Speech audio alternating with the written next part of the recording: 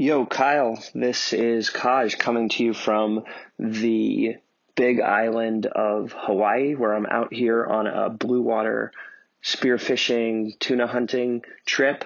Just came up from a couple different drops, and while we haven't found any tuna so far, we've seen a whale shark, two humpback whales, a bunch of dolphins. It's a reminder that there's an entire marine ecosystem down there, and it's gorgeous. And while I know you have a broken wing right now, so I'll do the free diving and the spearfishing for both of us, I just wanted to give you a shout out because I owe all of this magic and beauty that I'm seeing right now underwater in a lot of ways to you, because you got me into the sport of spearfishing.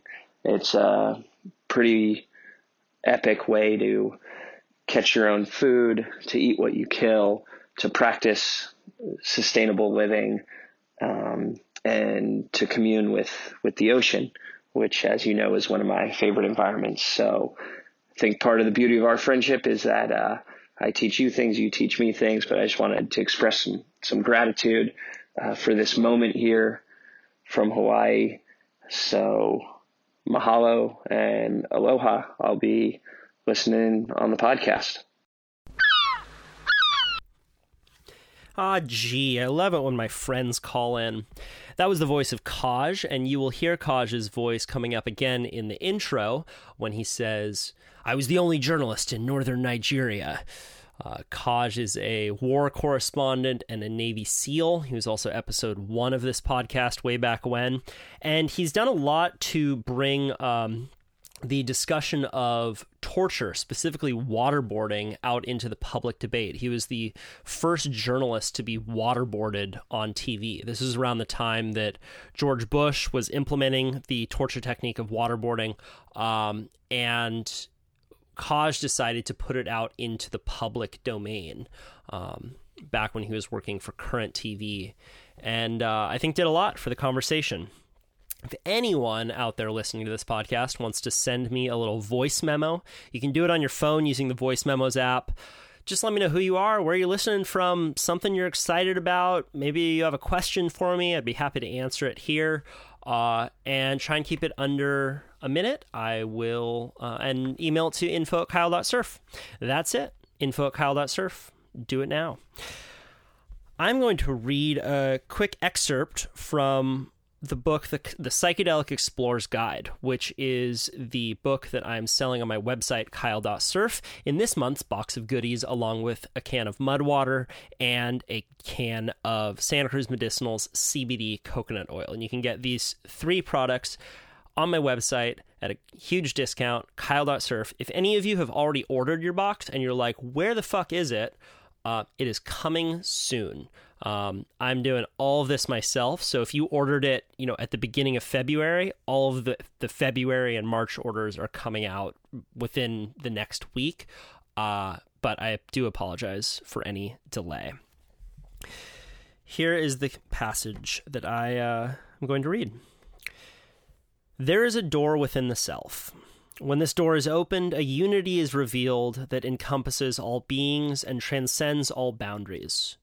Mystics in every religious system, in every culture, and in every age have reported this to be the highest truth. Those who have had such an experience agree that the state is elusive and usually recalled only in fragments. However, those who have achieved even a moment of this visionary understanding consider it of incalculable value. It's a great book. I recommend it. And if you want to read it and also get some mud water and Santa Cruz Medicinal's CBD cocoa oil, head over to kyle.surf and get them before they're gone.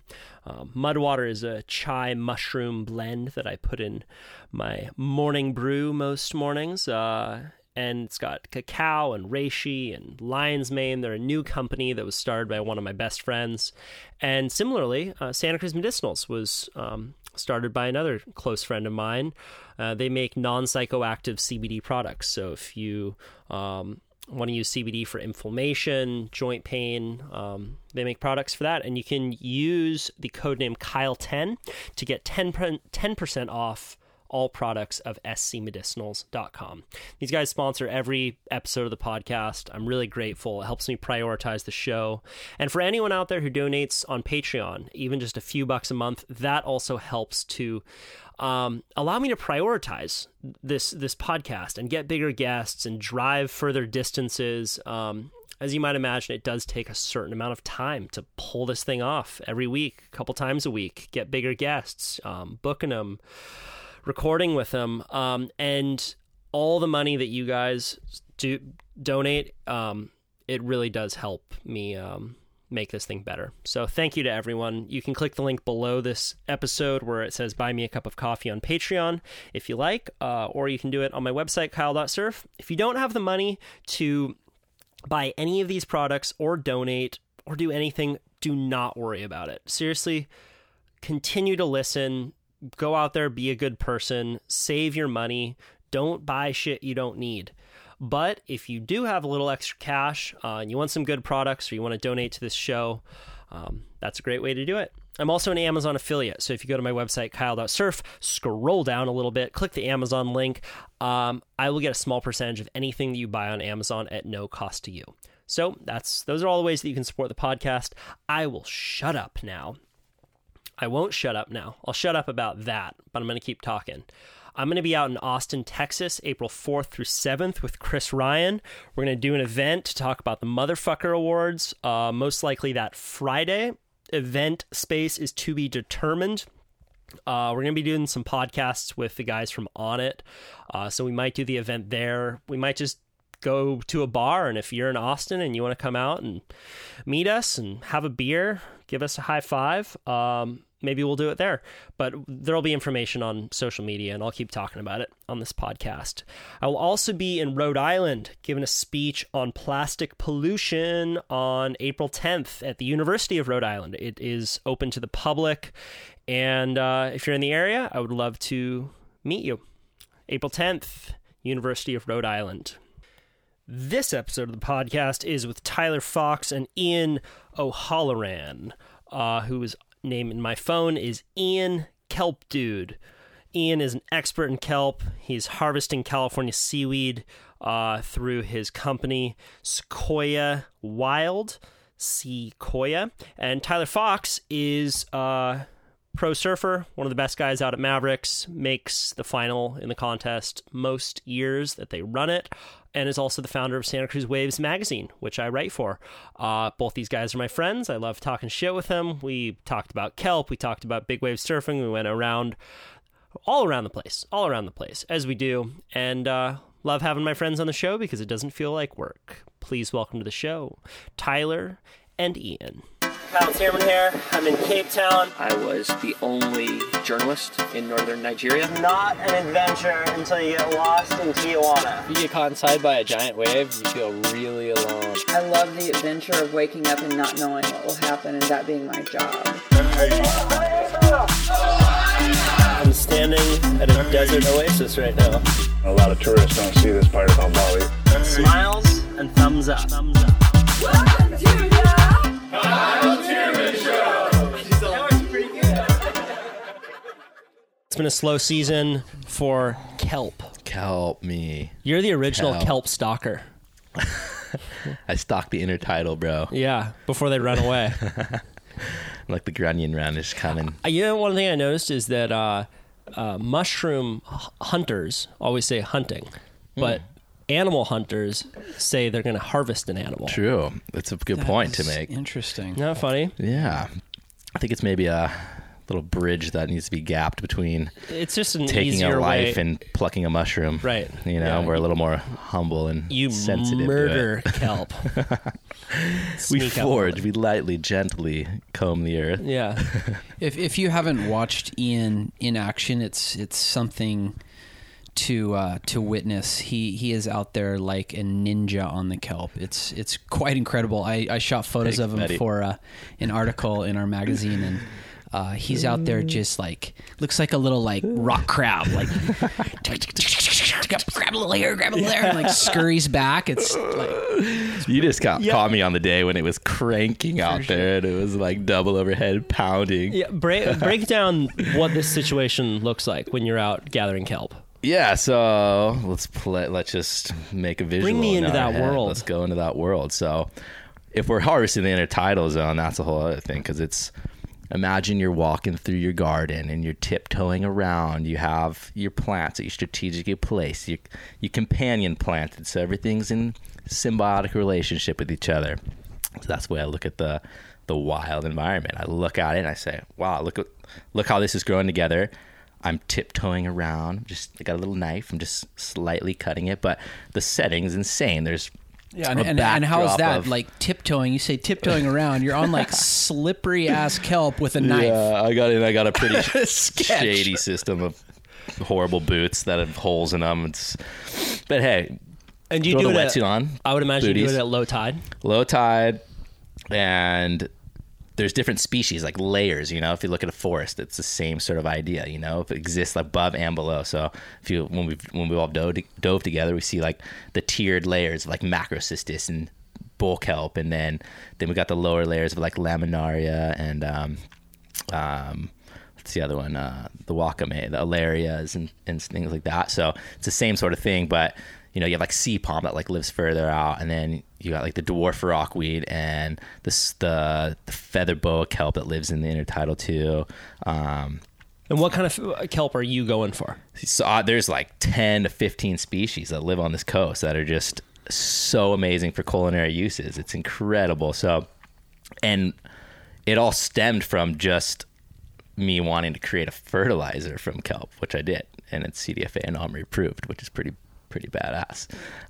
Probably one of the first in the state. So kelp is great for fertilizer. We have fertilizer, and then the chefs created the hype around it, and they're the ones that I look towards and like look up to like have this creation. Like they send me these photos of this fine dining with this local kelp just north of Santa Cruz that we harvested down in Big Sur, and it's like freaking blown away. Yeah.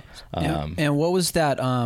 Was it iodine that many people are deficient in? And that kelp has like an amazing amount of, is it iodine? Amazing amount of iodine. Yeah. So that took me on a whole another journey because I tested it. So that was cool because I have a horticulture background from the Big Island, as you guys know. And so we tested the macrocystis, a giant kelp. When you look off Pleasure Point, West Cliff, that's the kelp forests, right, that dominate from like here south to like Baja. So macrocystis is what we're diving in. That's what we're diving in. Okay. And Nereocystis luciana, the bull kelp, if I'm saying the scientific names correctly, but that's how you say it. So that's like the canopy. Yeah, that's the big our forest. Canopy. That's our sanctuary, where we hide out, and if we see it creates habitat for a lot of fish. Yeah. Okay. So I tested that, which is amazing. Radiation from Fukushima. It's like, let's see if it's in it. It's been 7 years now. Nutritional analysis, microbiology, like salmonella, E. coli, listeria, molds, yeasts. Iodine is important if you are exposed to radiation. Is that correct? Yeah. So it can help. They treat people that have cancer with, I think it's iodine 131. Anyway, but it's also great for the thyroid. So we took this kelp after I tested it, harvested like 1,500 pounds by hand, freeze dried it at this facility a couple hours east of here. It's super potent, and the iodine's very, very rich. So you need like a little bit of this powder to get 100% your daily value of iodine. So it's incredible. I thought it was going to be like a smoothie supplement when I created it. I was like, oh, this is going to be epic. Everyone scoops it in the morning because it has like 70 vitamins and minerals in it. And that's all like scientifically proven and tested. But the iodine was so high because of the potency, because of the way we freeze dried, is it creates, it dries it from the inside out instead of the outside in, as you would with sun drying or oven drying. So it preserves, like cryopreservation. It's like the opposite of a microwave. Exactly. Right. And so it's drying at like minus temperatures. Epic invention. Whoever created freeze drying. That's how we're going to like survive. And if we want to be reborn in like 100 years. So you're out there, Preserve you're out on the North Coast, you're cutting kelp with a knife at low tide. Yeah. Do you throw it in bags? Put it in nets. Yeah. So harvest is what I need though. That's like one of my main philosophies. Just like take what I need. I got an order, whatever. So restaurant wants 5 pounds, 10 pounds. Just take that, store it for and then I'll get a little extra for the farmers markets for the week. And then I run out and then I go out and get more. So yeah, put it in a cooler, drive it back. Commercial kitchen, set it up. You go east and do you freeze dry all the kelp? No, that you so sell? that's just So the supplement I'm doing is just the freeze dried one. Everything else is fresh or sun dried or dehydrated, or kelp chips or seasonings. Right. I'm about to work with this guy in Malibu that's doing. I don't know if I should drop his name right now, but he's doing California sea salt from Malibu, and he tests it. Same thing, same process. We're going to mix that in. So there's a lot of products you can do. And but you got to be very mindful of the resource, because just as we manage our wild resources on land, it's the same in the sea. We don't want to there's proper ways to harvest it. You don't want to there's different life stages and cycles that are undergoing reproduction. So you don't want to take too much. So you get iodine from kelp. Mm-hmm. What are some other benefits that you get from kelp? Because I've eaten some of those kelp chips, but I didn't know that this was some kind of superfood.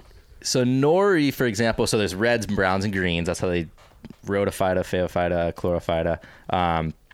They're high, like the reds, nori is traditionally high on digestible protein, calcium. Green. And is that due to the pigment? Is that how you named them, because they're reddish? Or? Yeah, the color. Yeah, just off the color of the plant. Some of them look a little that's olive, but it's a brown. It looks a little greener, but it's a brown. So yeah, you got magnesium, manganese, chloride, zinc, sodium, of course, iron, potassium, phosphorus, iodine, of course. What we tested for the macro test, there was vitamin A, little bit of vitamin B12, vitamin C. The list goes on, upwards of 70 plus minerals. So that's the macro minerals, and then there's the trace minerals are just abundant, very, very abundant. So it's pretty You're just crazy. Scurrying around on rocks, grabbing this stuff. Yeah, it's a pretty bizarre lifestyle, and I spend a lot of time out there alone because it's just me right now doing this, and so I have a pretty vivid imagination while I'm out there. Why aren't more people doing what you're doing? Well, it's just kind of a weird thing to do, and in the Western world, not really many people have caught on to seaweeds, In Asia, everyone's all about it, and that's their staple: seaweed and fish and rice and they live the longest out of any culture. A long time, and so yeah, I mean, when I do my farmers markets, it's a full social experiment. I look at people's faces as they look at my setup, and some are like, seaweed, and they walk by. Others are give me this little they don't look at me, but they give a little look And how do you sell it at the farmers market? Fresh. I do I do dried too, all the same ways, and then I do a kelp chip. We're gonna do the seasoning this year. We're releasing the supplement, and yeah, just playing around with a furikake. That's another one I want to do too. Local California furikake. That's the Japanese little blend that you put on the rice, the poke.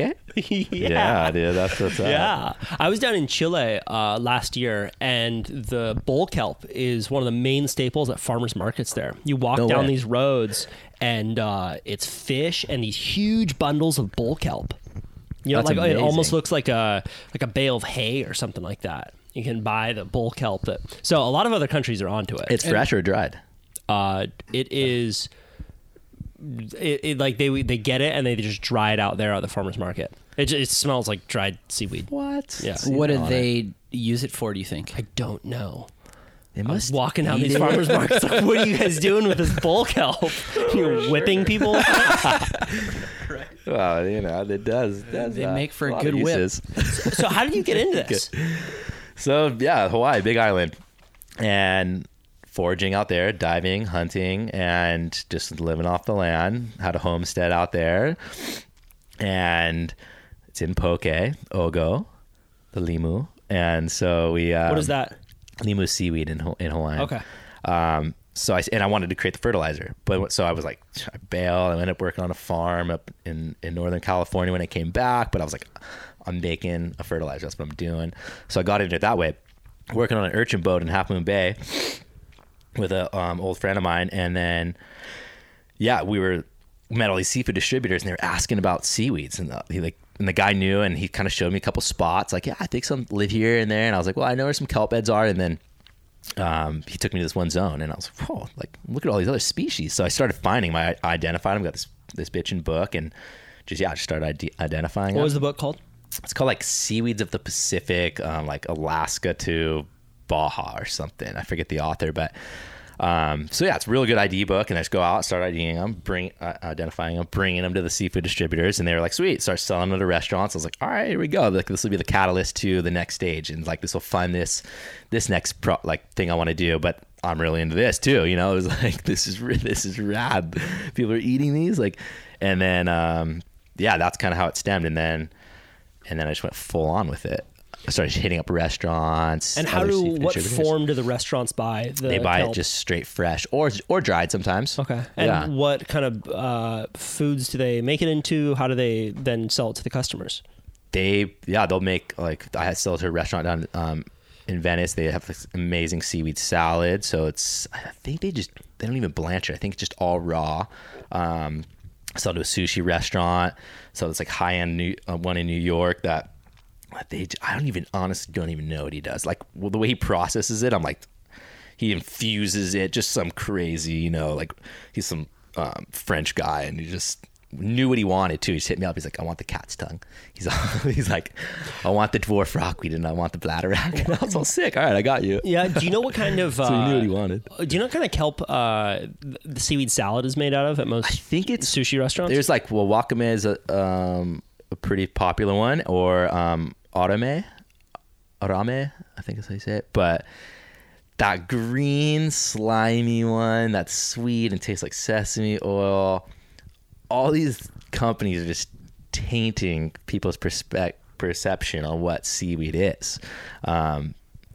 Very few people besides the Native Americans that used to live here, they're probably the last that really utilize the resource. Like, there's people up in Mendocino, Sonoma, that are pretty OG and have been doing this for 40 plus years too. But yeah, it's not like fishing's and then farming, you know, it's not a real young generational thing, you know. Like, the oldest like the average age of a farmer in the United States is like 67 or something like that, you know.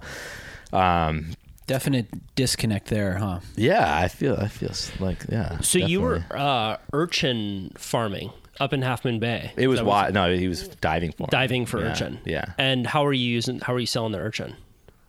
He had different markets he was selling it to. See, like, seafood, just everyone's like, it's like the fishing world, like, the seafood distributor is like setting the price. Like, it's really, it's a fickle world, you know. Right. I've had to really figure that out too, to get people to try and introduce seaweeds to people more specifically in this area, and just coming up with fun ways to turn them on to it. So we do like cooking classes with it at New Leaf. Done like 8 of those. So probably had like 60 to 80 people or so come to those. So it's just like education. So my friend Taylor, who's an abalone scientist, was telling me about the relationship between urchin and abalone and kelp. Because the urchin will latch on to the kelp, and then the abalone cannot latch onto it. And there's this big discussion up in Mendocino area about reintroducing otters, which eat the urchins, but also eat kelp. And this last year, they outlawed red abalone diving as a result of it. So I would imagine that you get to see this whole relationship underwater that kelp is kind of at the center of.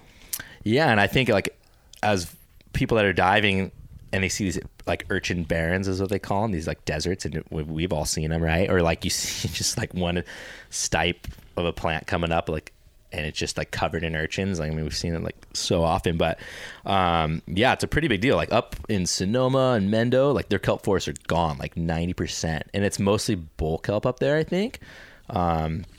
So they're struggling. Yeah. And I spoke with a phycologist who's from Monterey State, and he has a land-based seaweed farm, but he he was telling me he's not that worried about it in this area. He's like, we have enough otters too, but it is an issue. Like we have warming temperatures in the ocean, which is a huge thing. Ocean acidification. We have pollution and sediment runoff from all these rivers and poor farming practices that leach it all. And then because seaweeds and kelps photosynthesize, right? So like they're not producing seeds. They're sending spores like mushrooms out into the wild, and those have to settle. So it's not enough sunlight for those, and then they get attacked by the urchins immediately once they spore, and then they get munched.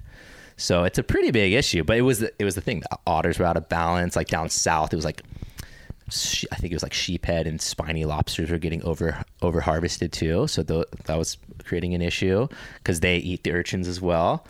So now there's talk of people harvesting the urchins and feeding them kelp in like cages and then marketing them for uni. And I was like, that's a great answer instead of just crushing them all, just like Isn't killing it them. two different species of urchins though? It's like the purple urchin are the smaller ones that are not really great for human consumption, and then Right.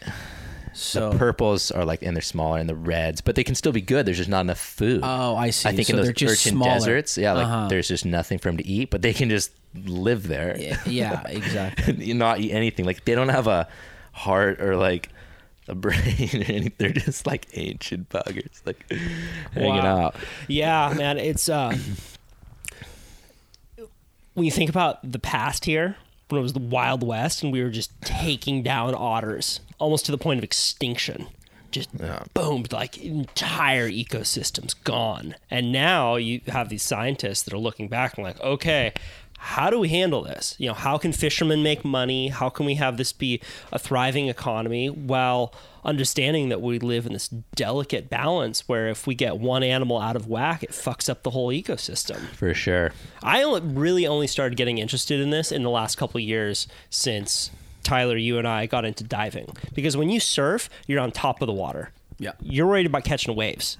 And you aren't thinking about all of the going-ons that are right below you. I wish every surfer that paddled out at Pleasure Point or Steamer Lane could get an experience of what it's like underneath it. Right. I think it would change their whole perspective on preserving, the oceans and things, because there's so much down there. Right.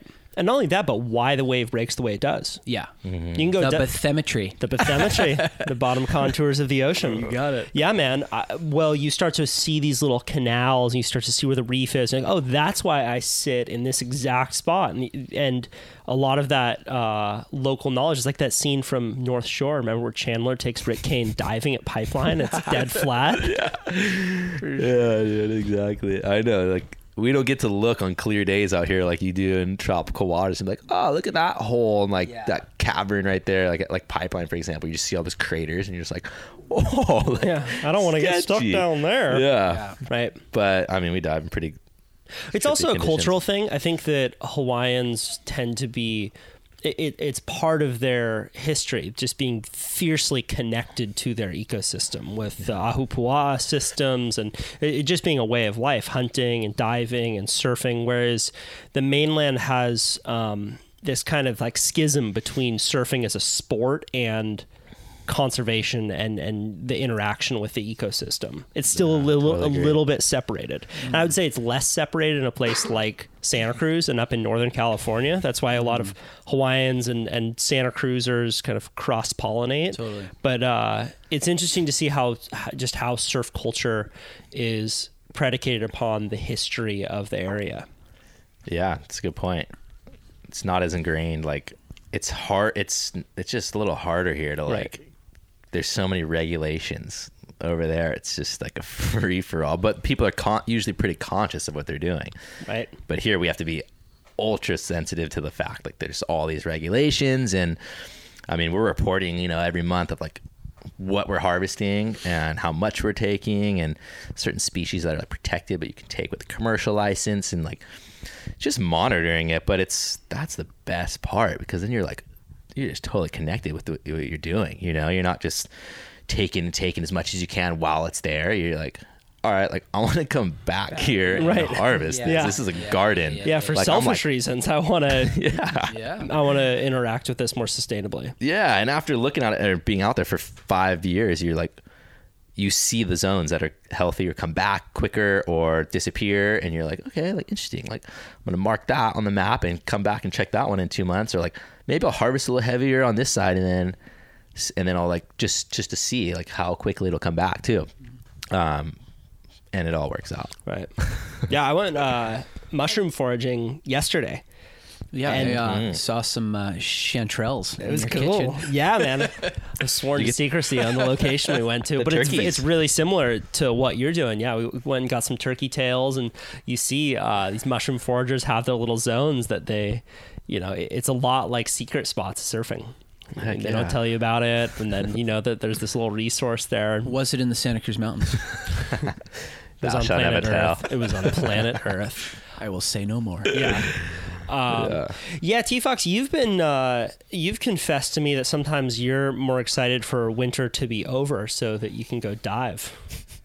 I never said that. Never said that. I surf all day, surf all night. Yeah. Don't care about anything else, bro. That's about I have said that, and I just, there's these new sports, like diving is relatively new to me, and maybe in the last 5 years I've been really getting into it, and it allows so much kind of a newfound meditation for me, and where I'm just, it seems like surfing's going the opposite direction with how many people are getting into it. It's like rare you go out and get just a soulful, like you and your buds and some fun waves, and it's like anywhere you go. I mean, yeah, you could still travel and brave Go get the good waves, but yeah, it's shark breeding grounds. for sure. some I mean, you and I empty surf, but you were 100% my mentor as I was getting into surfing Mavericks, and there are these days that we're driving up there and the waves are pumping everywhere, and I know I've felt this, like feel kind of obligated to go up to Mavericks because you're like, okay, this is going to be one of those days, let's do it.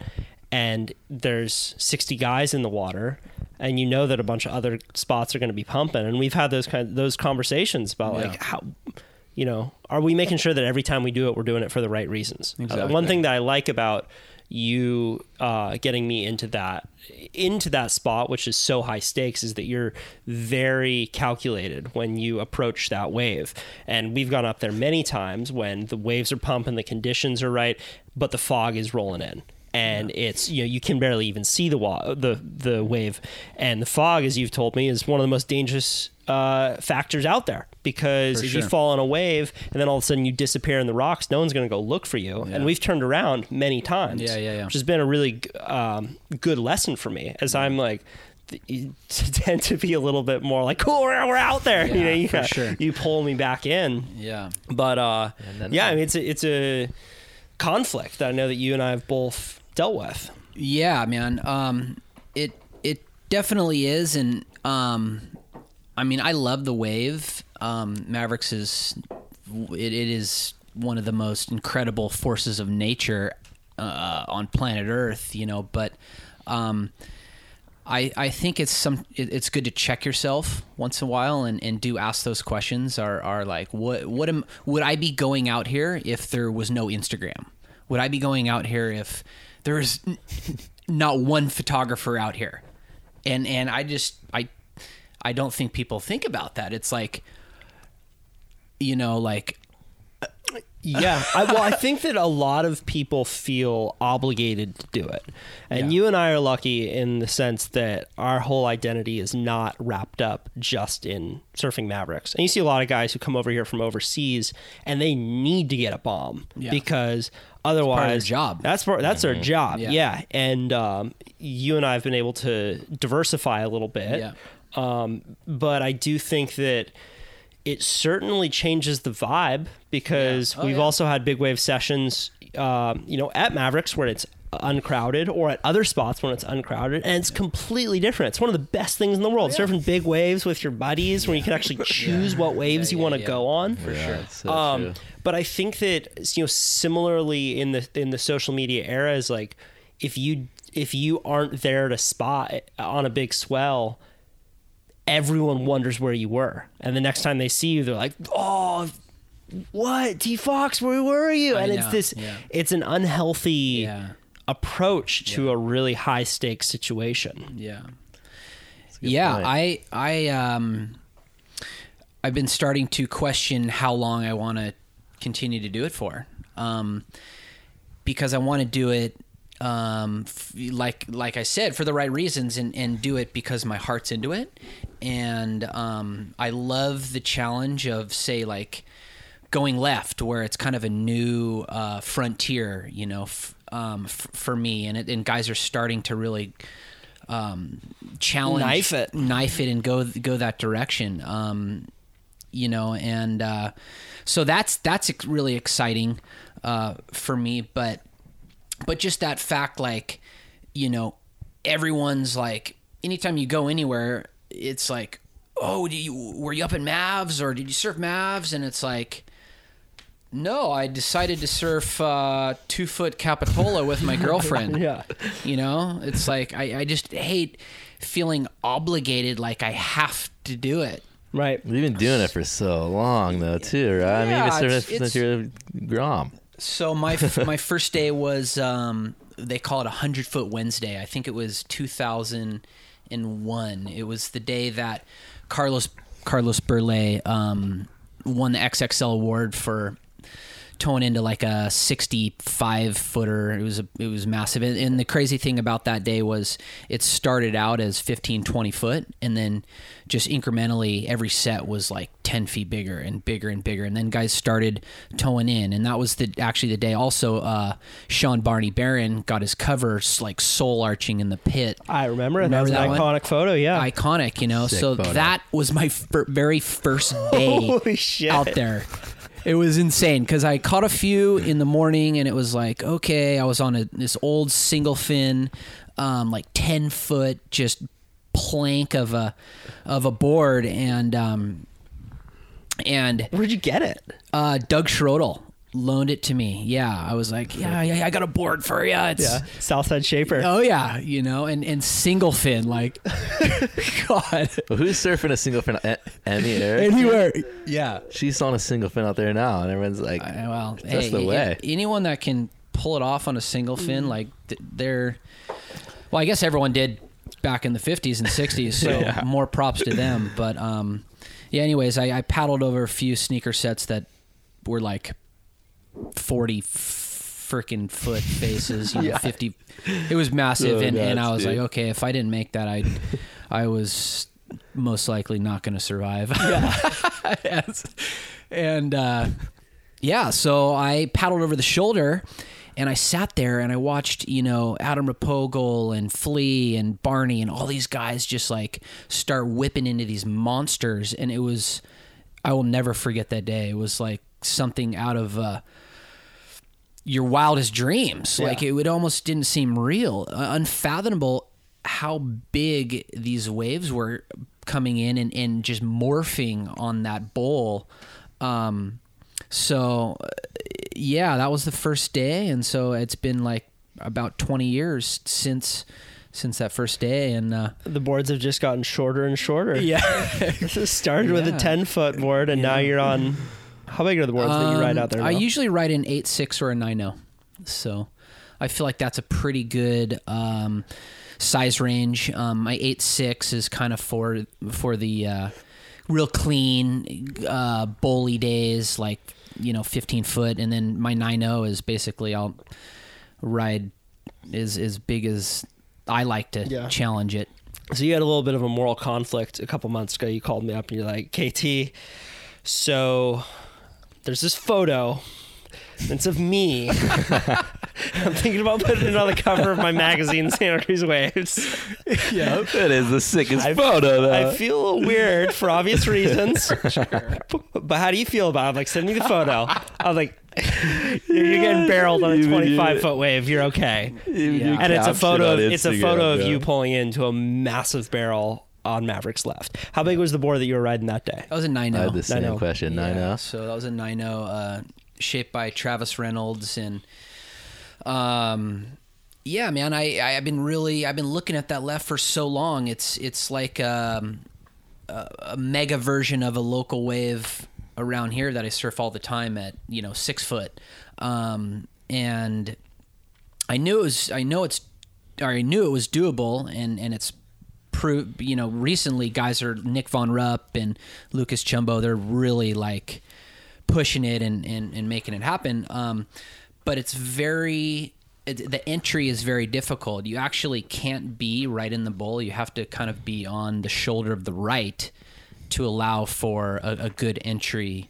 And then you basically just have to knife your board, like you said earlier, and point it basically down into the belly of that thing, where every inkling of your your moral fiber is like, why would you point your board there? Yeah. That's like certain death. And that's actually how you have to ride that left, is by pointing your board into that freaking pit. It looked insane, dude. I got the other day I made a little video and I was on the dinghy that day and I was like hit Tyler up. I was like, bro, is that you? I think I got your wave. And the way the wave swung in, the right was like didn't even break, and it literally looked like a little 4-foot slop of like a windswell chop, and then the left was like 25 foot. Dude. It's the most, like, I zoomed in on it and I was like, oh my, but like you can't tell from the angle except the photo he got. But yeah, Tyler was like, it looks tiny, and I was like, the right,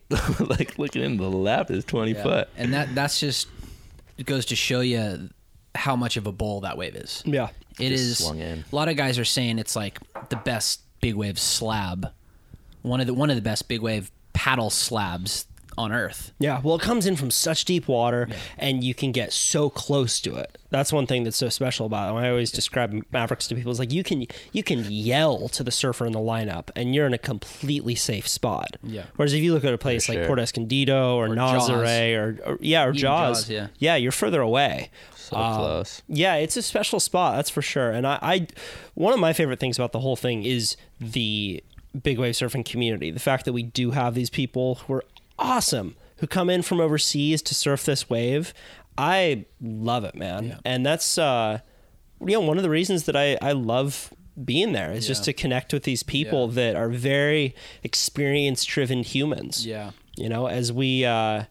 As you get older and older, you realize that people's values change. They start caring more about the stuff that they have and how much money they make. And it's really refreshing to be around a group of people that just want to get a bomb and then come back to the OPL and high five and cheers. And it's like you can assume this sense of closeness with people because at the end of the day, not many people are making real money big wave surfing. Yeah. Like practically no one. Yeah. And most people, I would say, even though social media can sort of molest the purity of it, are still doing it basically for the right reasons. Yeah. And it's fun, man. I mean, you and I go up there together all the time. Like back when I had my little Volkswagen Golf I put a tow hitch on the back of the Volkswagen Golf, and you and I were sharing we were sharing the jet ski, and the jet ski, we'd tow it up there in my little diesel Golf, and the jet ski was bigger than the car.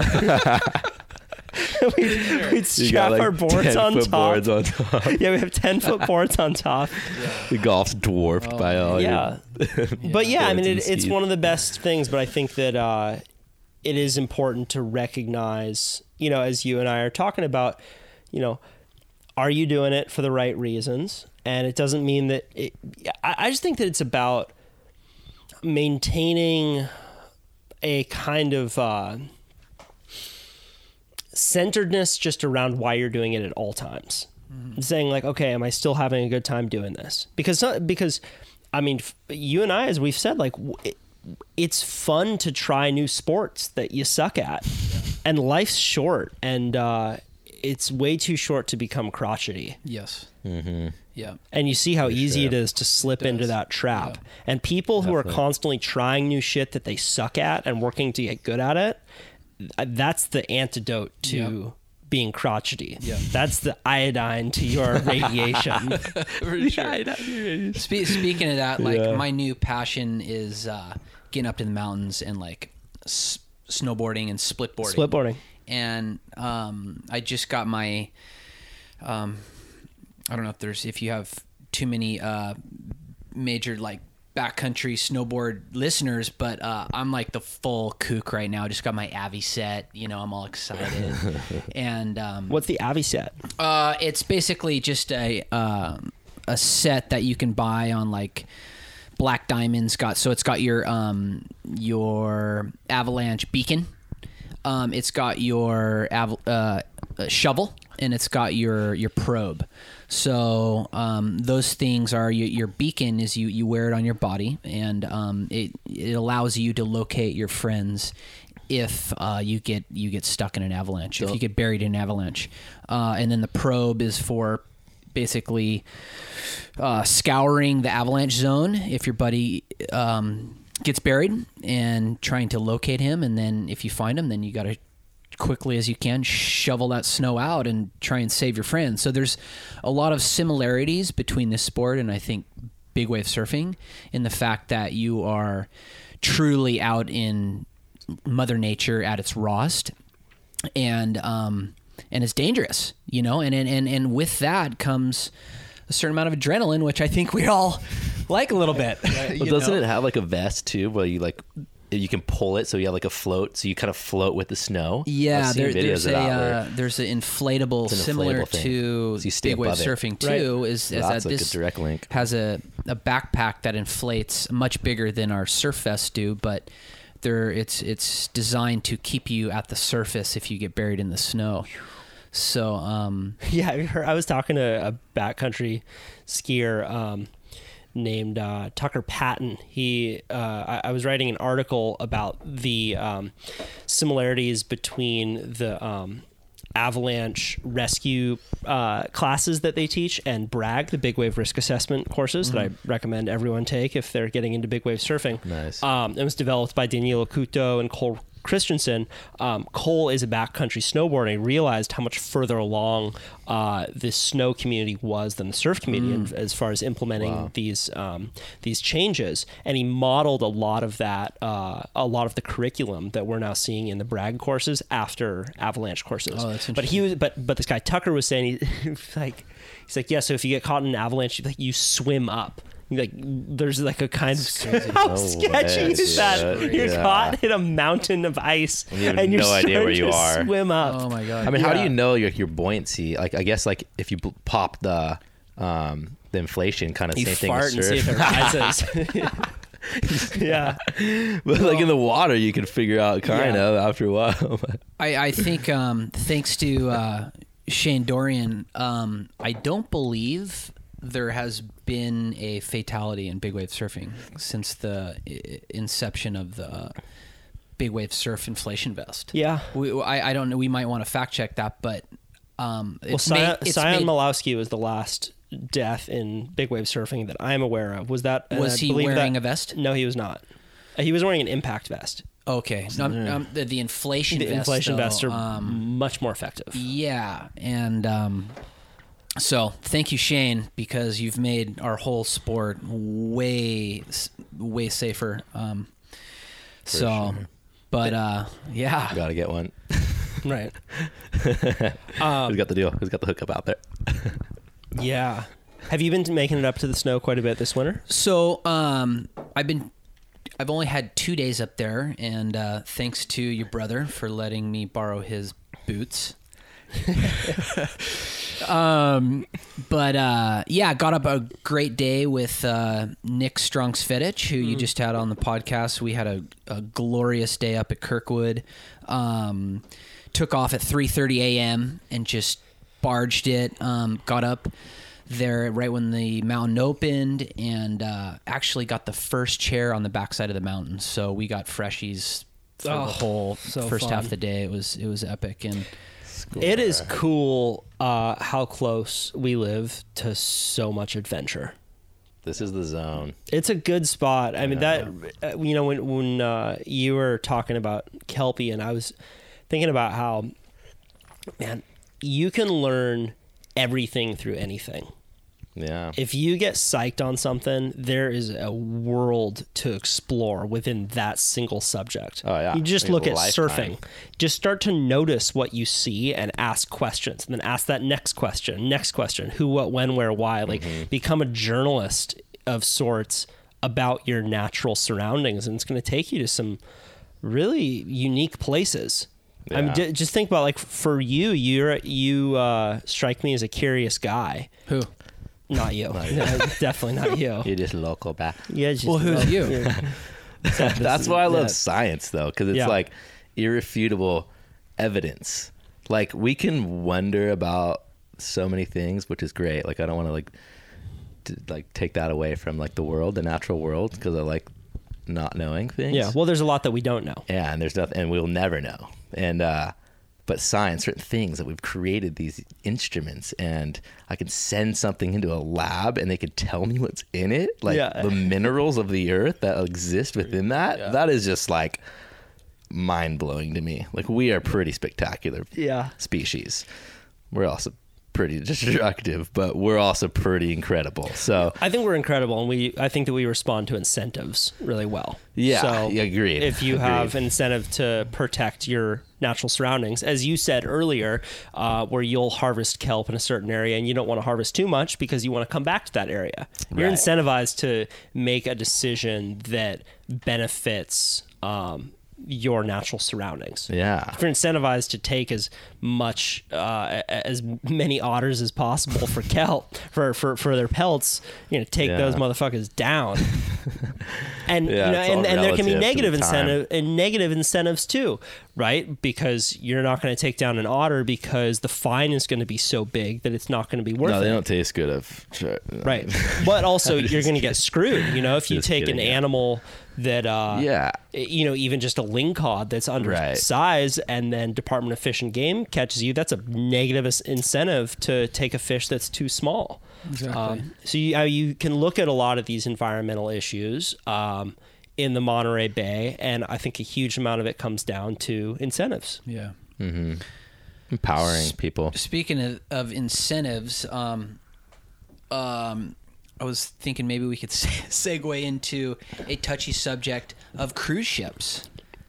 Hello. That's why I laid you up for that softball, man. This is not my first rodeo.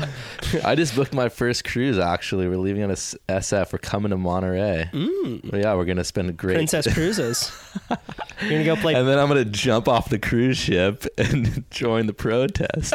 You're going to go play bingo on the Pacific Ocean for a week. Yeah, I'm going to take them all to T-Fox, work. tell me about your fight. Well, it's a fight that started, I think, with to give credit where credit's due, with a gentleman named Brent Allen, and he's down. He's an ocean activist and all around good guy. Lives down in Carmel, California, here just south of Santa Cruz, and he does paddleboard tours, and he's just very much a voice for the protection of our natural world, and he brought it to my attention that the cruise ship, the number of cruise ships entering the Monterey Bay, has been increasing exponentially, and that right there is very worrisome to me, and Why? Good questions, Kyle. You ask me. the hard ones. That's me. Yeah. What do you got? What's your problem with a few old people having some laughs on the ocean? For sure. I have no problem with that at all, and I encourage more people to experience the ocean. I just wish they could do it in maybe a different manner. Okay, why? And I'll We don't dislike the people on the ship. Exactly. It's a Exactly. disconnect So, between when that and when big I was at the business. protest, I wasn't against the cruise ships. I just hated the people on the cruise ships. That's what I was protesting. I was protesting You're like, if them there was as no one humans. on that thing, it'd all be cool. For like, sure. I think they're cool looking. They're like the Death Star coming into the Monterey Bay. It's just the humans that I hate. on Death there. Star for Yeah. sure. No, I love all. think that I'll let your listeners do some research for themselves, and I would just Google cruise ships impacts on the environment, Right. and read articles, and the more I've learned, the more I researched, it's a very, very dirty industry. From all the people I've talked to in different communities all around the world, it's like, yeah, there's the amount of good compared to the amount of bad is How do you mean very, dirty? very unproportional. Like old people cheating at bingo dirty, or what are we talking about here? No, I know what you're talking about. There's okay, just one dirty. I'll give you a number. So 1 billion gallons of sewage gets dumped into the ocean annually in the cruise ship industry, and I think that's about 300 ships worldwide. It's a lot of poop. That is a lot of poop entering our oceans, and Fish love it though. some of these communities, say an argument is, oh, they don't, they follow all the rules and regulations, they're not dumping right here in our sanctuary, but they can go out 3 or 5 miles, and then basically there's free for all, and they can dump whatever they want. They're not getting controlled or anything, and it's like we're all connected here. Just because you're out, right outside of it, past your little navigable line. I mean, it's just we got to think bigger. It's a bigger picture. That's going to enter all the. What's the currents? The ocean currents. the gyres. The gyres. The The gyres. gyres are going to flow to another community. So we it's justify all of it, right? It's like all these organizations that are in place to regulate, ships coming into the bay, or pollution, or runoff, and agriculture. It's just a justification to bring in business, right? It's all in the name of business. Yeah. There's no like moral code, I don't feel, and we can 100%. easily trick ourselves into thinking, we set up a system, like it's all good, like sure, everything's all good until shit hits the fan and everything's not good For sure. So I mean, Right. I we're agree. in a sanctuary, like, Sure. Yeah, I mean, well, there are plenty of examples of this. You look at a company like Tyson Foods that is one of the largest meat producers in the U.S., and they donated to get Scott Pruitt, the ex-head of the EPA, elected, right? So they're also one of the most polluting industries. You look at these massive runoffs that they create from all the animal shit and the fertilizers that they use on the fields, and then they're the ones that are getting these politicians elected. For sure, there are some bad incentives at play. I don't know enough about the cruise ship issue to weigh in. I'm really interested in it, and I'm sure that these guys, the cruise ships, are bringing in a lot of business, and there is also a legit argument there, that if this is what's creating business for local industry, there is, I think, a certain amount of pollution that is okay, but you need to talk to some sober marine biologists that are telling you. Well, I mean, the thing is, though, we have stopped using our common sense with so many things. Right. It's like you have to talk to a specialist and a marine biologist. It's like, look at what's fucking going on. Just you open your eyes and look what's going on, and weigh your opinion that way. Like, as well. Add science to that as well, and talk to as many specialists as possible. But I just feel like that we're lacking in the common sense. Like, it was like that lady that when we went to the council meeting to address this, right? And we all spoke. There was 8 of us that spoke, I think, and there was like 4 or 5 in opposition. Yeah, telling us that we need to be more educated. We're like, we want to be educated on this, don't we? And we have, but there was a marine biologist that spoke, and this really hit home with being in the sanctuary. She said, I really wish that these people that are in opposition of these cruise ships would take to account bigger issues such as the crab traps that are killing whales and tangling whales all over the California coast, and there's been hundreds, she said, and we're like, oh yeah, very interesting. She's like, this sanctuary provides no protection for wildlife. And I was like, you're a marine biologist, and you're claiming that this sanctuary has no protection for wildlife? This makes why is it a sanctuary? Bring them all in. Let's just create a port then, it's like there needs to be strict regulations. I mean, there's no jet skis allowed in the sanctuary, but we can have boats. So I mean, there are like, sure, but that's an example though that I think that that that regulation was unnecessary to make there be no jet skis. Oh, I think so too. Right? Yeah. So this is an example of people saying you could use that same argument, like, look at the jet skis, just use your common sense. Yeah, you eliminate jet skis, but cruise ships, chill. All right. No, but let me make Yeah. my point is that I think that it's important to, like, so here's the question. Would there be any amount of evidence that would get you to drop this campaign? Potentially. I think just things at that scale, a scale of 6,000 or 8,000 people on a boat, it takes a tremendous amount of energy with all their arcades and their pools and their karaoke nights and this and that to power this thing. It's a floating frickin' city. Sure. So, I think that's the big question is, should we have floating cities on the ocean with nowhere to properly dispose of their waste and their gray water and their pollution? And how much fuel does it take to power these things? And what's the cost compared to the benefits of these things? Like, okay, yeah, it brings in some extra revenue for a handful of restaurants where the tourists get off and they go to their, predetermined little spots, and they, and then what's the cost of, let's say the ship ran aground on a reef, which has happened elsewhere in the world. Like the Costa Concordia? Yeah. Well, what would happen to our whole bay if something like that happened? What would be the cost there? That's billions of dollars. It's the oil, I think. That's my thought. Because, like, if a boat goes down, which happens often, and it sinks, and, there's an oil spill, or, burns up, catches on fire, that's a big issue. But, a ship, that would be the end of, the bay for a long time. Most people come from land to enjoy this place. That's why it's so fruitful.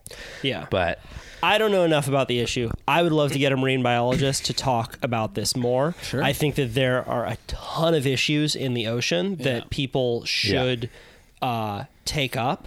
And I think it's important that we put our energy into the most important ones. So I know, for example, that just outside of the sanctuary, there are ships that use a tankers, probably. No, there are fishing ships that use a technique where they take a small boat and they basically take out this net and they sprawl it out and they just do cleanup on the ocean floor. A huge amount of the fish that they take out are bycatch. They bring it up in these massive I heard nets. that in our sanctuary, you're not allowed to do bottom trawling. They operate right outside the sanctuary. Oh, interesting. That's the thing. Is it right? federal? Interesting. It's Might be federal it's just waters. where we have different regulations. Yeah. So as you said, fish don't observe sanctuary laws. Yeah. They just operate right outside of what's of the sanctuary. Mm-hmm. So as I'm saying, there are a huge amount of issues in the ocean. Yeah. And I think that it's important that we take up the most important ones. I'm not saying that the cruise ship is not that. I'm very interested in getting more educated on this. Yeah. But I always need to ask the question, would there be a certain amount of evidence that would get you to drop this and say, well, okay, if we lessen the amount of cruise ships, that would be sustainable. Yeah. Turns out maybe we were mistaken. Yeah. I don't know. Well, Brent made a good point of the vetting process, which I'm very I would like to see, because there are ships that have a bad track record. It's an ongoing case right now that's we don't know who I still hate the bingo people. That's where I stand on this issue. I just hate the humans on cruise ships. I think they should all be thrown off in the Great Pacific Gyre. Just kidding. I don't know. Yeah, It's something my grandmother would do. I don't want my grandpa. Save the snowy I don't want my plovers. grandma thrown up in the Great Pacific Gyre. I mean, I think there's ways. I think there's ways to do all this, and then it just comes down to, as you have done research on, is different types of energy. I think you have, and so looking into more wind powered. There's actually been talks of big ships using almost like kites to pull them along and things like that, and. I just think it's important we start thinking differently. Right. And I think the way you get people to start thinking differently is by getting them out into nature. It's not going to be by any amount of information that's going to change their behavior. And are those bingo players actually getting out into nature? They probably go outside once. They're like, sunlight. Back into the casino. I'm going back into my indoor pool now. For sure. Yeah. So how's this one? The new the newly launched oh god, what's the name of it? Symphony of the Seas. Isn't that a beautiful name for the largest cruise ship out there? So it's over 3 football fields long. It has got 19 pools on it. Yeah, 19. Because why would you want to get in the ocean? What? Yeah. Well, they're saltwater though, so you're getting the full experience. I know. Bro. It's just these things are getting so ginormous. It's ridiculous. Like when does it stop? I don't know.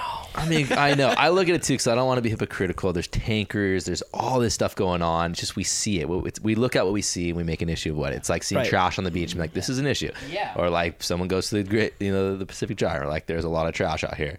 I have a funny story about caring about what we see. So I was down at a wedding recently in Mexico, and after the ceremony, everyone lit those lanterns that float off into the distance. Yeah. So they're lighting these lanterns, and they're made out of paper and metal. They have a metal structure, and they say, "Go off, spirited away," right? And it's beautiful, and there's a violin in the background, and Sarah McLachlan's singing. But some of these lanterns have failure to launch. Right? So they take off, and then right in the shore break, they just kind of peter out and land. And everyone's looking at each other like, shit. Bad luck, bro. I should probably go get that, huh? And people start trudging out into the water and getting their lanterns that have failure to launch. And I'm like, you guys, what's going to happen to all the ones that took off? They're just going to land somewhere further out in the fucking ocean. God, I know. But it's out of sight. Out of sight, out of mind, man. It's out of That's sight. it. We don't see it. It didn't happen. Invisible cruise ships. Yeah. That's what we're going for. Put the Harry Potter cloak on them. It all's good. Yeah, well, I think that there's, it. It's really interesting to look at the human mind and look at and get curious about our software and what capacity we have to take on issues. Yeah. Because we don't have capacity to take on every issue. And That's a great point. It's like you have. I heard a journalist. What was his name was Ezra Klein. He said you have about 6 bullets every year, so choose your 6 bullets really well. Exactly.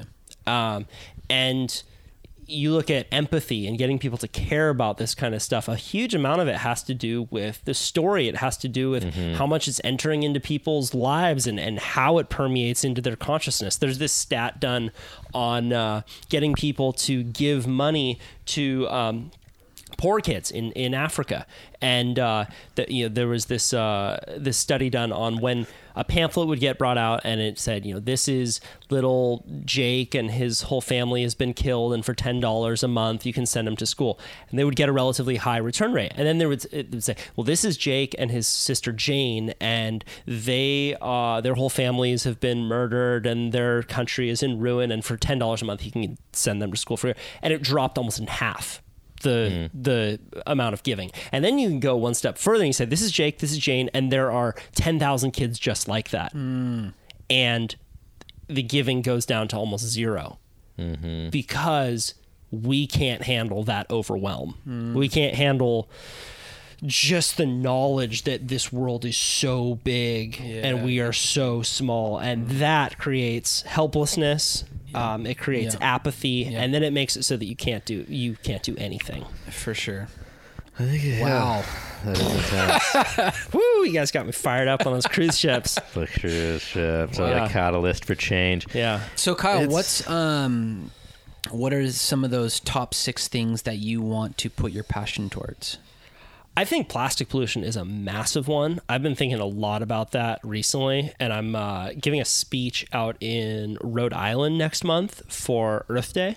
It's a cool opportunity it's an hour-long speech on plastics in our ocean.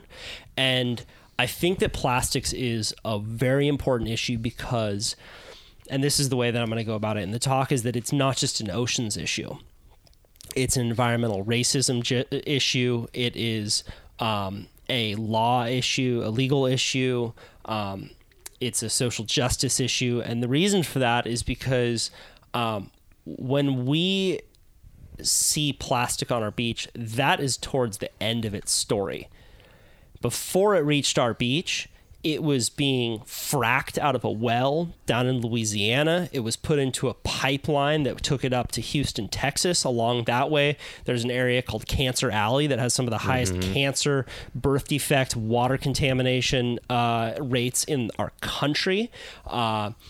Because we get ethane out of plastic. Ethane is made into polyethylene or polypropylene, which is soda bottles, lids, Capri Suns, all the shit we love. It's a result of fracking.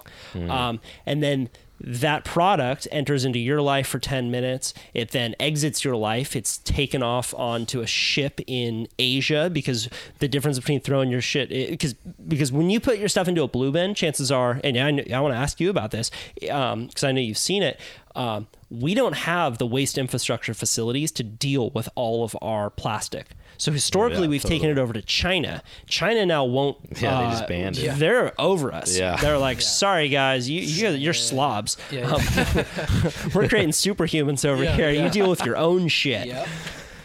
And then from there, they have different environmental standards. So if your plastic is not, if it doesn't, 0.05% contamination too. If anything you throw in the recycling bin, if there's residue, right? I just learned about that from almost anything. Peanut butter. Think of your peanut butter every time you throw in peanut butter. There's no chance in hell. Yeah. Peanut butter. Yeah, you're jars not are getting licking recycled. that For yogurt container totally clean. There's going to be a little bit of yogurt left. Yeah, so it makes its way over to Asia. They just incinerate that shit. So all of the chemicals that were making these people sick over in America are now making those people sick over there. Or it gets thrown into a dump and blows out to sea, or it goes into one of these plastic porn rivers that you see on Instagram. Plastic what rivers? You know the photos of it's like plastic porn. You know, that's what I'm saying. It's not like people fucking in rivers with plastic. No, it's plastic porn. You know, we love like, oh my gosh, this is so horrible. It makes its way out into the sea. It goes into the Great Pacific Gyre, which are these giant toilet bowls out into the ocean, and then some fish eat it. Yeah. And it makes its way back into us. So if you look at plastic pollution, it's been framed as an ocean issue.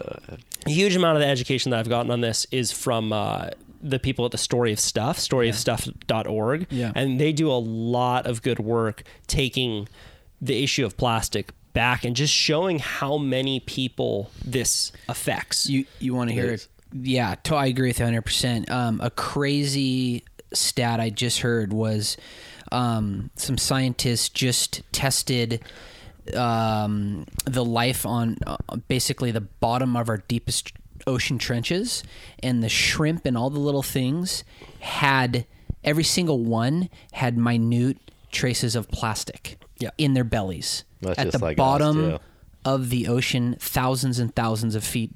At the deepest, darkest depths of our ocean. So it is infiltrating our. It's next level. No, it's everywhere, and we're getting trash insane. from everyone's country. I mean, like it's washing up on our shores from Japan. I mean, like it's all interconnected now. Whether it's radiation from something, but that's the dark side of it all. But it's like, what are we gonna do to fix it? You know what I mean? Like, well, I'll tell you what we do. I'll tell you what you do for trash. What to fix it. This is what a campaign that an organization called Break Free from Plastics is doing. It's a coalition of 1,300 environmental organizations. They're doing beach cleanups all around the world, and they're identifying the largest plastic polluters in the world. Because bring your own bag, bring your own bottle. This is great. Individual action is very important. But these corporations are way, way bigger than us. And if you can get them to change their supply chain, like what REI did, they figured out that they had to wrap their clothes in plastic, but they realized they didn't need to wrap every single T-shirt in plastic. So that instead of doing one, they would do 100. You get REI to change just one practice, that's going to be way more effective than you bring in your own coffee cup every day for the rest of your life. And I think that there are these. So Break Free from Plastic, they identified Coca-Cola as the largest plastic polluter globally. That's where we got our winner for the Motherfucker Awards, Coca-Cola, right? And they have this campaign called #IsThisYours. So you get a Coke bottle, or all of their the water bottle companies that they own, make this big pile, and you say hashtag is this yours? Yeah. Because they're only going to change if they realize that they're losing business, Yeah. and they're getting negative PR Right. It's as a our result choice of this. to Right. Yeah. consume their thing. So are they? I got a quick question. Are they the number one plastic producers, or are we as humans? Are we as the consumers? We're the problem. We're making the choice to support an industry, right? No, we're not. That's the thing. mean is we're that- not? So check this out, man. In 1970, there was this big campaign to end to. Well, let me start this. You know where the phrase "litter bug" comes from? No. You know that term, Yeah, right? yeah, for sure. It was from this organization called Keep America Beautiful, which was a conglomeration of plastic companies. And they, on 1970 Earth Day, they launched this campaign. It was this Native American. He was rowing through this river of plastic, and then the camera zooms in on his face, and there's this one tear that goes down his cheek, and it says, "People start pollution. People can stop it." And this organization, Keep America Beautiful, was behind it were corporations that knew that they had to frame the conversation as you're the problem, you deal with it. Rather than what I think is much more important is to say, fuck you, corporations. You are producing this product into an environment that you know full well has no waste infrastructure to deal with it. And you're privatizing all of the costs, and you're externalizing you're privatizing all of the profit, and you're externalizing all of the costs. Yeah, that makes. I think it's a makes mixture of perfect both. sense. But the thing is, but here's the deal: is that if you, I think that for sure we should be more, take more ownership over ourselves, our decisions, our actions, but everything is working against us because you have PR agencies that are spending billions of dollars to do everything that they can to get you to buy this Capri Sun. And they have neuromarketers. But you have influence. You have influence. You have a lot of people listening to your podcast. I have influence. Ian's got influence. So if we all said, hey, stop, instead of saying throwing in the towel, saying, hey, your choice really matters. Your day-to-day, every single choice you make on a daily basis matters. And if every person listen to this, they have their influence. I think it's a two-part. I think it goes both ways. I think that it's 90-10 because if you get, here's the thing is that, yes, I think that it's important that you make your individual Well, you got change. 10%. I think that if you, Sorry about that. I think that if your choice is You're to wrong. shame one of the biggest plastic polluters into changing just one shift on their supply chain, that's going to have a way bigger impact than you bringing your coffee cup for the rest of your life. You should do that, Totally. but I think that is where activists can have a real impact beyond just individual decisions. We gotta infiltrate. We should make I hope to be friends with you until I'm like 90. We should make a little wager here.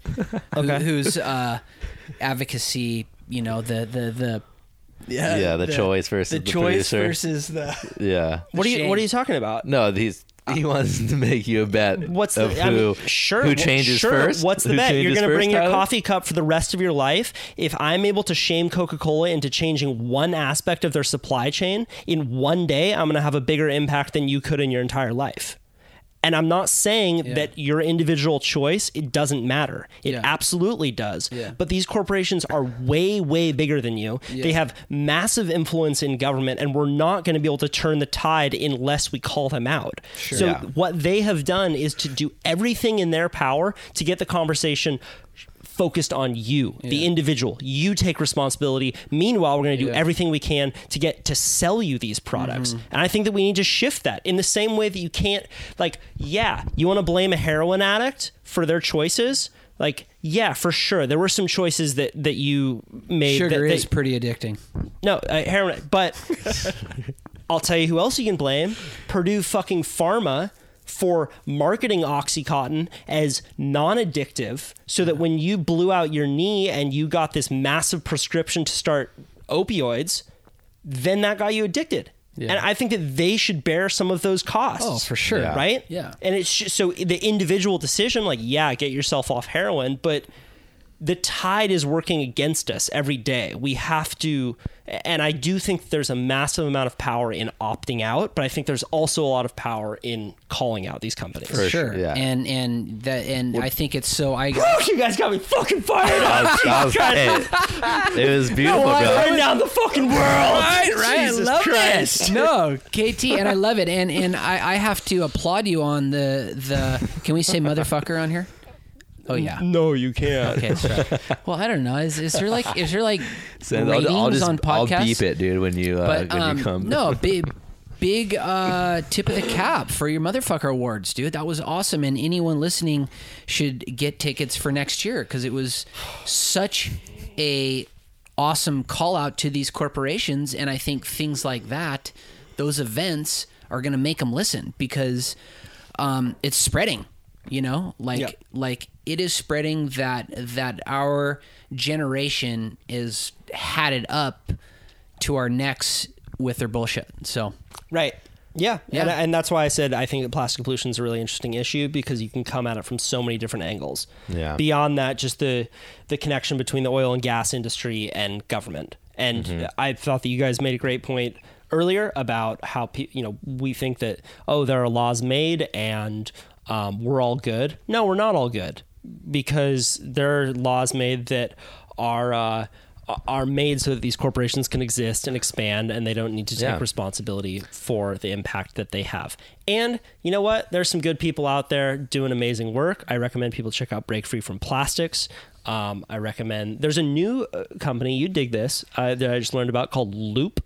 They're working with like Procter and Gamble and Haagen-Dazs, and they're creating these refillable containers that are shipped to your house with the product, and then you ship it back when you're done. And they're going live in I think it's France and New York first. Right on. But That's epic. what one person can do, another can do. Heck yeah, dude. I think we fail to realize that when little Cindy goes home from school every day and she realizes the trash is overflowing, she has a conscious choice to make. That's her dad that's running Kraft or Coca-Cola, and we're just all fucking people with heartstrings to pull on, and it's like that's the disconnect where we look at an industry or something like that and it seems like it's this power like well above us, and it's your next door neighbor. It's like not our next door neighbors. Not ours. Yeah. I think this is an important point that these people who running these corporations are not necessarily bad people. They're just people, but they're caught in a system where the incentives are so bad that they are forced to do everything they can to make as big a profit as possible and externalize all of their costs onto society. Yes. So I think that one big shift that I hope happens in our lifetime is ending corporate personhood. Ending the fiduciary responsibility for a company to make as much profit as they can every single quarter. Yeah. And you have companies like Patagonia that's a B Corp that subscribes to a different model where you can take a hit to make a better choice for the natural world. When I was starting this with my business Sequoia, they were trying to make me choose an entity for like these specific areas. What are you, a corporation? You're an LLC. I was looking at this business structure and I was like, does this identify what I'm doing? Like, who created this structure that I need to choose what you've dictated for me? And I was thinking about that, and I was like, there's no law in the natural world. This is all created. So I chose individual, sole proprietor. Yeah. And I was like, I'll play your game for now. But I'm not gonna succumb to your this patriarchal society and it really is. And I'm like, dude, it's enough of us, like we've already dug ourselves deep. So I'm like, let's shift the paradigm. Like, what if we created a new one, it's happening. It's happening every day. And you wake up every morning, it's your choice. What are you going to do that day? Yep. You know, this is human created. You can't negate the natural law of the world, you know? Yeah. Well, go out into nature. I think that's the first step. Because no one's going to make any behavioral shift because of information. It's going to happen because they identify something within them that's deep is wants to protect it. You know, and you have that when you're out there alone, gathering kelp, scurrying across the rocks like a little sand crab with your knife. You know, that makes you want to protect that because you're spending your time out there. Well, that's what I want Fox, people to when find. you're in the belly of the pit on a Maverick's beast, it makes you want to protect that because you are finding a more true version of yourself within the reflection of nature. And you know what? We're all going to die one day, and maybe we'll make it, maybe we won't, but life's way too short not to get out there and get after it. God damn, you've got That's some it, eloquent bro. words. Thanks, man. Let's go Let's feast on some Canton. We got some, what do we got? Some chow mein coming and some Brussels sprouts and all Some that good stuff. Lemon chicken and all the other... All right, where are we going? I want to finish on Snoopy and Charlie Brown real quick. Okay. Charlie Brown said once, "We only live once, Snoopy." Snoopy said, "Wrong. We only die once. We live every day." Whoa. That was Woo! God, Bringing the that Charlie fire. Brown. Where can people find you? Or where's your business? Yeah, thanks, brother. Sequoia.com, like the tree. Got the name from the redwood sequoias in relation to the macrocystis forest in the sea. Direct connection. Sequoia.com. Find me at the farmers markets and town, Santa Cruz, over the hill, Palo Alto, and Ian, we're getting out there. Thank you, sir. And T. Fox, Santa Cruz Waves Magazine, which I am proud to be a contributing writer for, and at Zorro Del Mar. Yep. Anywhere else? You got it. Yeah, and just at Santa Cruz Waves, we post a lot of pretty images and some informative information as well. Informative information. Yeah, man. And I love it. You just... Insightful information. You do. Well, you have a great editor, and I love writing for you guys. It's a blast to be able to hone that craft. Yeah, brother. All right. Thanks, Kyle. Thank you, Kyle. That was epic. That's our show. I'm going to play you out with a song called Mermaid Legs by the Getaway Dogs. They listened to the show and they sent me some music. If you are a musician and you want your music played, send it over to info@kyle.surf. That's also where you can send voice memos, get in touch with me about guests, recommendations for the show, whatever. Don't forget, the box of goodies are almost gone. If you want yours, you can head over to kyle.surf. And snag it before they're gone. That's also where you can donate on Patreon. If you can't do any of those things, don't worry about it. Keep listening to the show. Share it with a friend.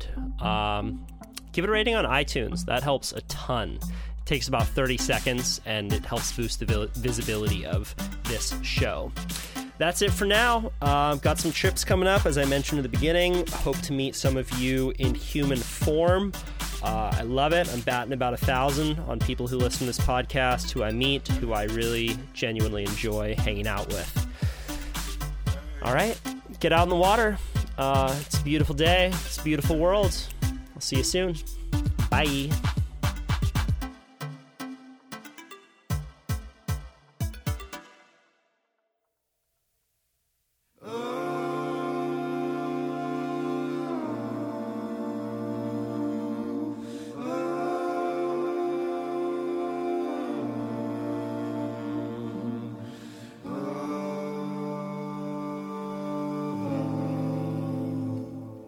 The getaway dogs will return, and I will feel the breeze. I will feel the breeze. I will feel the breeze and the burn.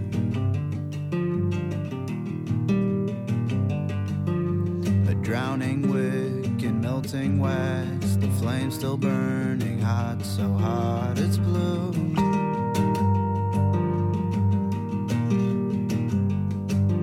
Stepped on cracks, broke my baby's back one day. In mermaid's legs she grew.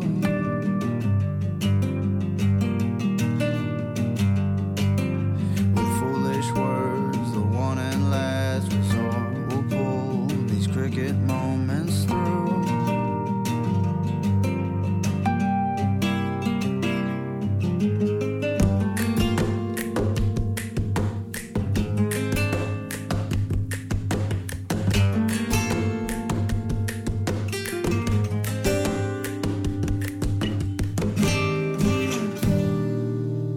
I row my boat across the mud, listen to the bugs and rest my bones.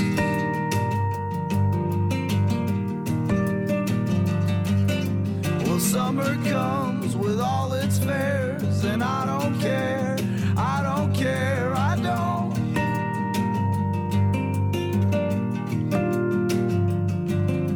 Like bending trees, you used to sing a song with me. Still I can hear the notes, the notes.